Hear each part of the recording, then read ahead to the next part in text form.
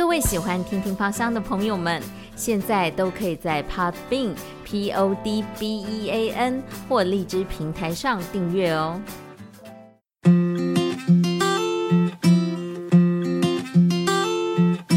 与香气相遇的那一瞬间，是悸动的、兴奋的。香气故事陪你回忆那段美好时光。大家好，我是 SONIA， 我是芳疗讲师，也是芳疗师。今天很开心可以来到这边跟大家来聊聊精油。我今天要跟大家分享的精油，它的名字叫做岩兰草。岩兰草呢，我今天要特别介绍它的原因，是因为在我刚踏入芳疗的时候，其实跟前面一份的工作，也就是护理行业，这是一个很大的转折。岩兰草帮助了我很长的一段时间，甚至呢，我其实曾经用过精油抓周的方式来体验看看岩兰草精油到底会跟我跟多久。好，那我自己观察以及做记录下来，岩兰草从我在一个转职的心路历程当中，包含它改变了我的个性、我的脾气，大概前后跟了我将近快要3年半的时间，所以我对它的一个感受力是非常非常的强烈的。那也因为这样子的关系，我今天要来跟大家郑重的分享这一支岩兰草精油。岩兰草精油呢，在我学习的路上，我的老师曾经说过，岩兰草精油它是一支会翻盘气味的精油。不知道听众朋友你有没有使用过岩兰草精油呢？我还记得我是一个初阶的实习芳疗师的时候，第一次接触到岩兰草精油，我非常非常的排斥，我觉得它的味道好可怕哦。可是呢，因为在滴这个精油的时候，要把它落在试香纸上面的同时，我动作太大了，不小心让其中的一点点的精油抹到了我左手的手腕内侧。那个时候呢，我就是很像是随地就是卷起衣袖擦擦这个脏脏手腕的小朋友，就把这个精油干脆直接就抹掉。抹掉的这个动作，其实我没有太过多的在意，一直到我下课的时候搭乘捷运，然后刚好是碰到尖峰下班的时间，我那个时候呢，左手拉着捷运的一个吊环，我突然在捷运开动的时候，我闻到一股好香的味道，这个味道很舒服，那个舒服的程度就很像真的就是大雨过后，然后把整个大地洗净了一般，你可以闻得到泥土跟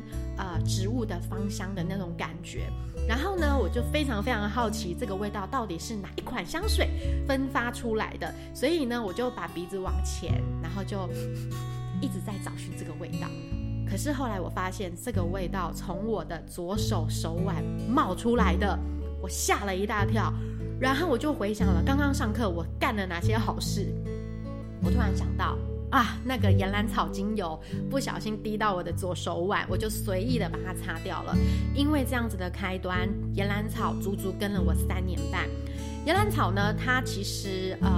有一个封号叫做镇定之王，它是一个禾本科的植物，然后它的根非常非常的长，它是一个抓地力十足的一种植物。好，所以呢，如果说在芳疗里面我们会运用岩兰草拿来做镇定安抚的动作，可是如果在水土保持的话，它也是一大工程，因为呢它的根非常非常的深，所以呢如果有这样子的一个水土保持的需求，有的时候也会运用到岩兰草。那你可能在台湾会听到岩兰草有另外一个名称，它叫做香根草。好，那其实呢，无论今天怎么称呼它，它的根部萃取的一个这样子的精华，也就是精油的部分，味道真的会让你难以忘怀。那也因为它这样子的一个镇定之王的封号，我把它很扎实的运用在我的生活。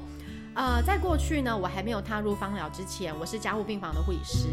那因为以往工作的环境，让我的脾气、我的步调、我的脚步、我的思维非常非常的快，而且我的脾气呢是非常非常的凶狠的，就是会摔病历啊，很多不好的习惯。那个时候呢，我第一次接触到岩兰草的时候，我开始觉得内心有一股闷闷的感觉，要准备从我的胸口往我的喉咙，甚至从我的嘴巴吐出来。我不知道为什么，我从那一次闻了岩兰草的一个香气之后，我来上课，大概这半年的时间，我有3次的机会都是从台北沿路哭着回到中立的。然后你问我哭什么呢？其实我也不知道。好，那我只觉得工作好累哦，我到底还要在临床待多久？所以呢，我大概可以重复的去整理我的思绪，大概前后后花了3次的时间，我才突然有一天，就像这个警报器突然响了一样，我突然知道我自己想要的是什么样子的生活的模式。那也因为这样子的一个察觉自己的身心的状态，我开始很脚踏实地的真的开始学习了芳疗，甚至呢把不止岩兰草，我甚至把每一支精油当作是自己的好朋友，跟他们去做相处，不用刻意的背诵。那我发现岩兰草给我的帮助就像它的根一样，帮助我脚踏实地，然后去实践我的一个计划以及梦想，没有在所谓的天马行空，即便有，它也是我创意发想的来源。这个是我对于岩兰草用在我自己身上有很大很大的一个感受的一个经验。好，那甚至呢，我一直到现在，可能有的时候会有一些妇科的问题，或者是手脚冰冷。那岩兰草呢，它也是一个很偏暖性的精油，所以如果你很喜欢它的一个调性的话，建议大家你可以试试看，把一点点的岩兰草精油，即便只有1滴都好，你就放在你的植物油里面，慢慢的缓缓的用你的手指沾取这些的一个配方油，然后涂抹在你的肌肤的每一寸，稍微的去仔细的去嗅闻一下，透过我们的体温的一个挥发，这样子的岩兰草以及植物油的带领之下，你有什么样子的感觉？你绝对会对岩兰草的气味有很大的一个改观。那一直到现在，其实岩兰草呢是我会把它出门的时候带在身上的，可是我不一定会用它，它就像是我很信赖的精油好朋友。好，我不依赖它，但是我信赖它。所以呢，像是我有几次的经验，比如说我可能到台湾每一个地方去旅行的时候，好比说花莲啊、宜兰啊，有山有海的时候呢，我就会把我的精油包包全部打开。打开的时候，我就会跟这个可能10几支的精油瓶讲说，现在我要去拍照了，有没有人想要跟我一起去看这个很好的风景？如果有的话，等一下我用我的左手抓取你们的时候，我会随机抽取1支，我抽到谁我就带谁去。然后呢，我总共的经验有8次，我每一次抽都是岩兰草。好，那我就把岩兰草放在某一个角度，那我就会用我的相机去记录我跟岩兰草可能到台湾的一个各地我们所留下来的一个纪念。好，那这个是我在对于岩兰草的一个使用，还有跟它相处的时候的一些的模式分享给大家。我是 SONIA， 今天很开心可以跟大家分享我跟岩兰草精油之间的香气故事，希望每个正在收听节目的你一起来认识芳疗的美好，编写出属于你自己的香气故事。下次见咯。